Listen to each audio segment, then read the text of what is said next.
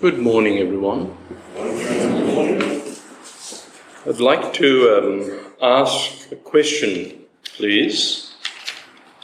Could I see by a show of hands anyone who has ever seen or heard of, now pardon my Dutch background, Volkswagen motorcycle? Anyone who's ever seen, I tried this on my wife and I had some idea what response I'm going to get. Anyone who's ever seen or heard of a let's do it Aussie way, Volkswagen motorcycle. Stunned. Well, that's not the point of, whether you had heard or seen it or not. I saw it on American Pickers. I love that show. But anyway, the point of me doing that is just to show or demonstrate something that I read somewhere or heard along the way, that in the Middle East, in Jesus' time, and I think even today, when someone begins a talk in the marketplace, and it says while the people were gathering, the speaker or the storyteller or the person might ask a question and say, have you ever heard this? Or listen to this one? Or what do you think of this? And so they'd start with a thing or whatever they want to say. So maybe Jesus began like this and said, have you ever heard about this? What do you think of it? A farmer went out to sow his seed. Some fell on the path, hard surface. It was a disaster. Why? The seed died instantly. More seed fell on ground that had lots of stones and rocks, bits of useless sand. Within no time, this seed too was dead. Another disaster. A third lot of seed fell on the ground that had lots and lots of thorns. Thorns, seeds, plants choked to death by the thorn plants. A third failure. Now, that's 3 lots of seeds in 3 different lots of circumstances. 3 disasters.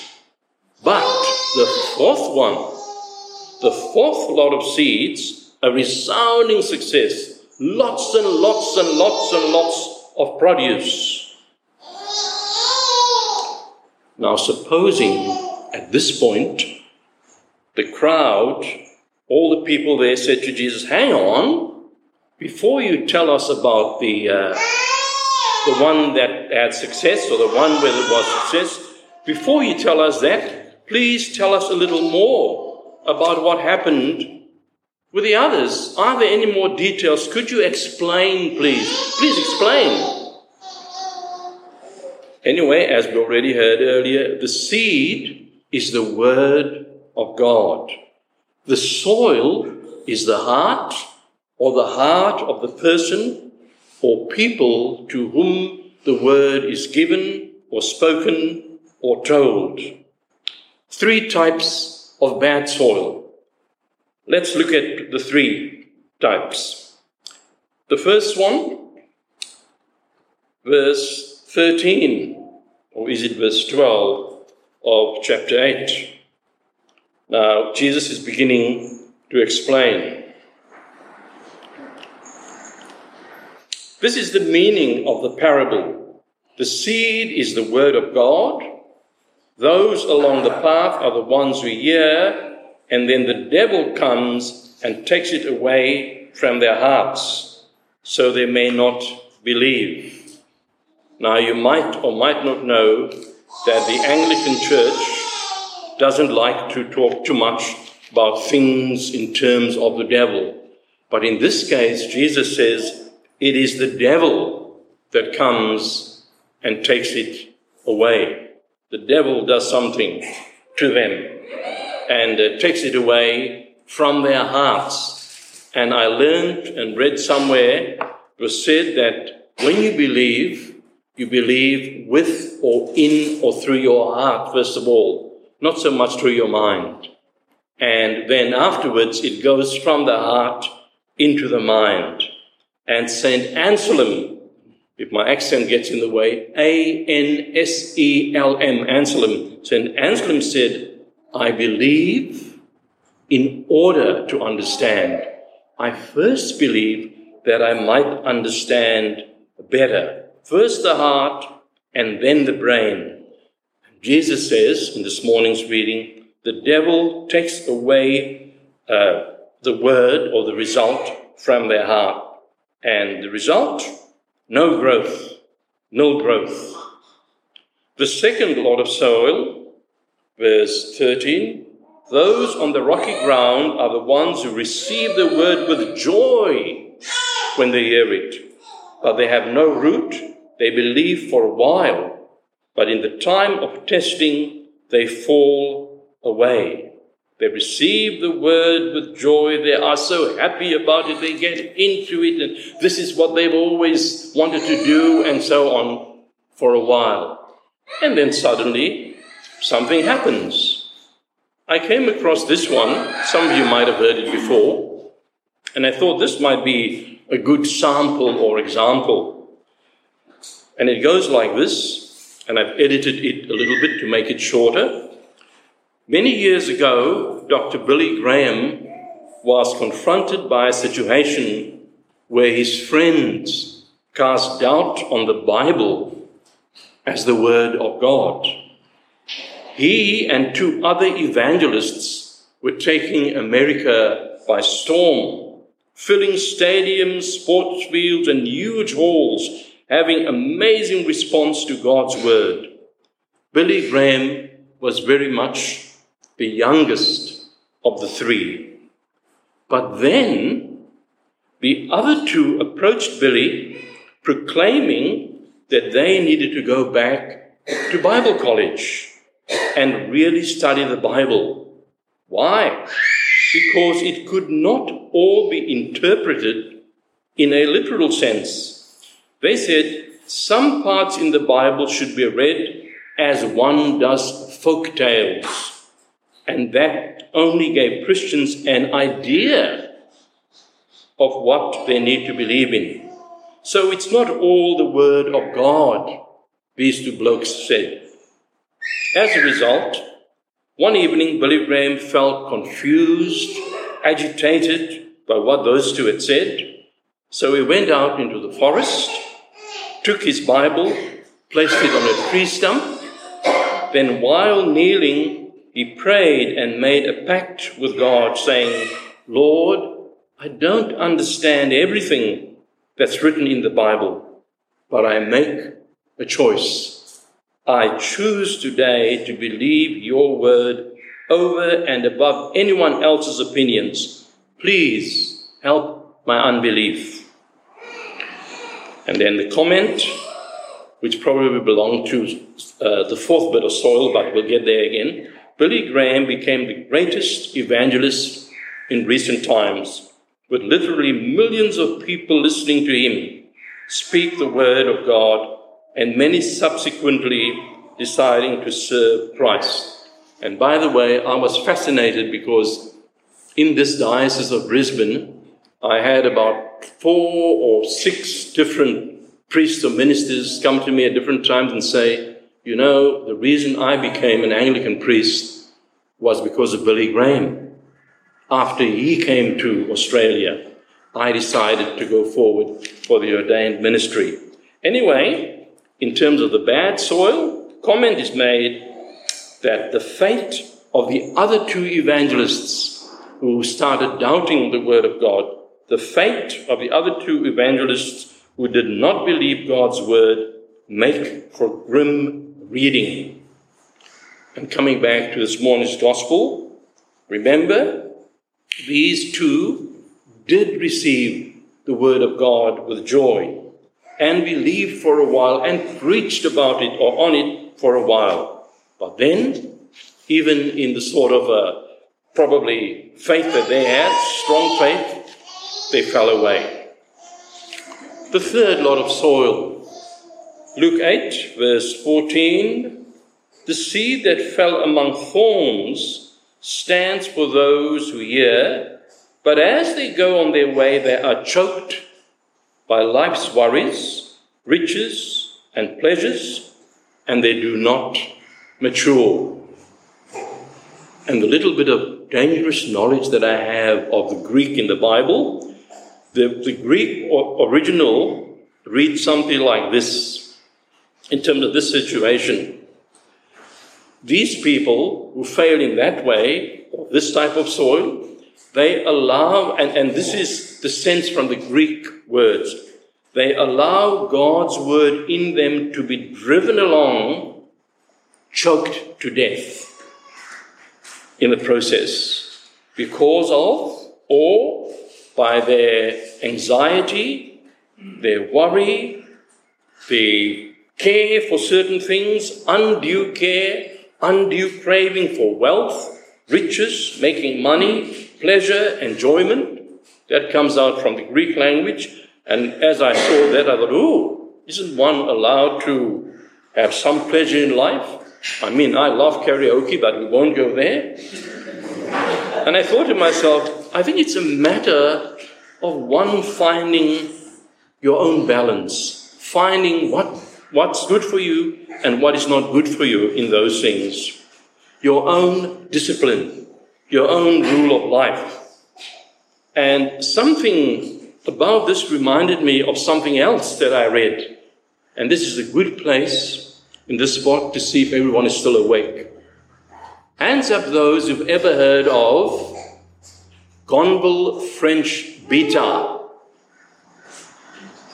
I'm so glad no one has. At one time he was, and you might say, oh yeah, but that's South Africa. At one time he was the Dean of St. Mary's Anglican Cathedral in Johannesburg. But I read about him, well, I first read about him in the newspaper there because he was arrested by the special branch for being too involved in the political scene, as some Anglican clergy were. But that's not what caught my eye or my memory in this respect.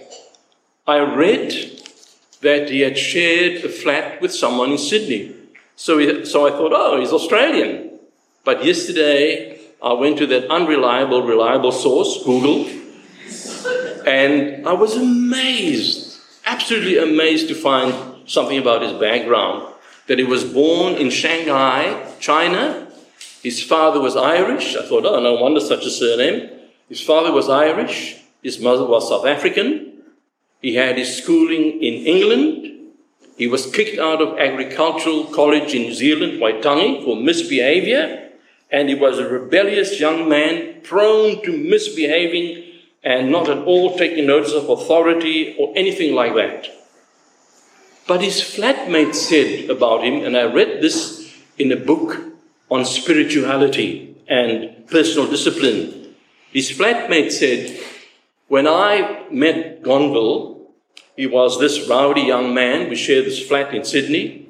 And Fridays and Saturdays, he used to drink like anything. But every Saturday night, as midnight approached, he stopped. Because tomorrow is Sunday, he said. But wow! Now, I don't know if saying that in a church gathering is a good way of saying one can have discipline or personal discipline, because I was fascinated when I heard that about him. Of course, the other thing that I also saw on Mr. Google, which I was fascinated about, is that Gonville actually had, many years before that, he had a religious or a spiritual experience in the cathedral in Johannesburg. And I had a bit of a giggle because it said there that he found himself in the cathedral, alone in the cathedral on Christmas Eve before the services. The dean had locked the doors to keep drunken people out.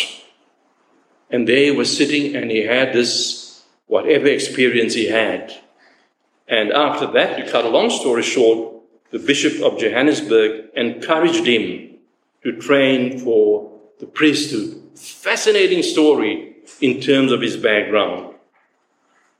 The fourth type of soil, you remember there's a fourth one, isn't it? You've remembered, haven't you? The fourth type of soil in which the seed fell, or rather the fourth kind of person who hears the word, verse 15, but I'm sure you'll remember it. But the seed on good soil stands for those with a noble and good heart. And as I read that, I thought, noble and good heart, what is that? Noble and good heart. We hear the word, retain it, and by persevering, produce a crop. Again, bit of the Greek words.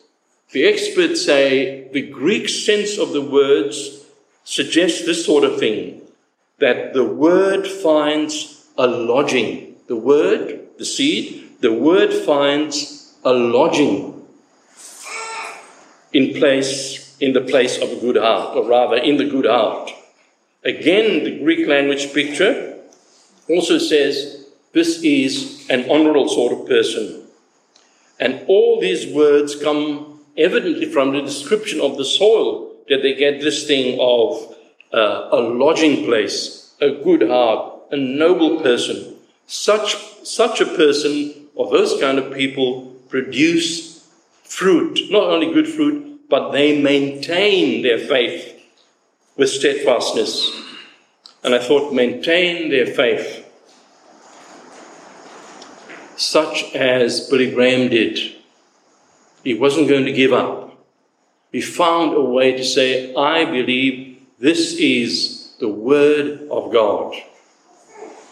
And in terms of that, that's one reason why churches gather and why we gather to worship. Just the other day, I don't know if you saw this program on TV, I won't give all the details, but they spoke about this man up in Cairns, wonderful person, has been going round to the farming areas and rural areas for more than 30 years to go and take them groceries, and he obviously sells it, veggies and so on. And he says, this is the godly duty that I do. You don't need a church. I thought, oh, you don't need to go to church. But this is the reason why we gather, to maintain the faith. And I've always been fascinated with Hebrews chapter 10, verse 24 and 25. It reads like this, well, from verse 23, let us hold unswervingly, hold on to the faith we profess. For he who promised is faithful. And let us consider how we may spur one another on toward love and good deeds, not only hearing the word, but doing it as well. Not giving up meeting together, as some are in the habit of doing, but encouraging one another.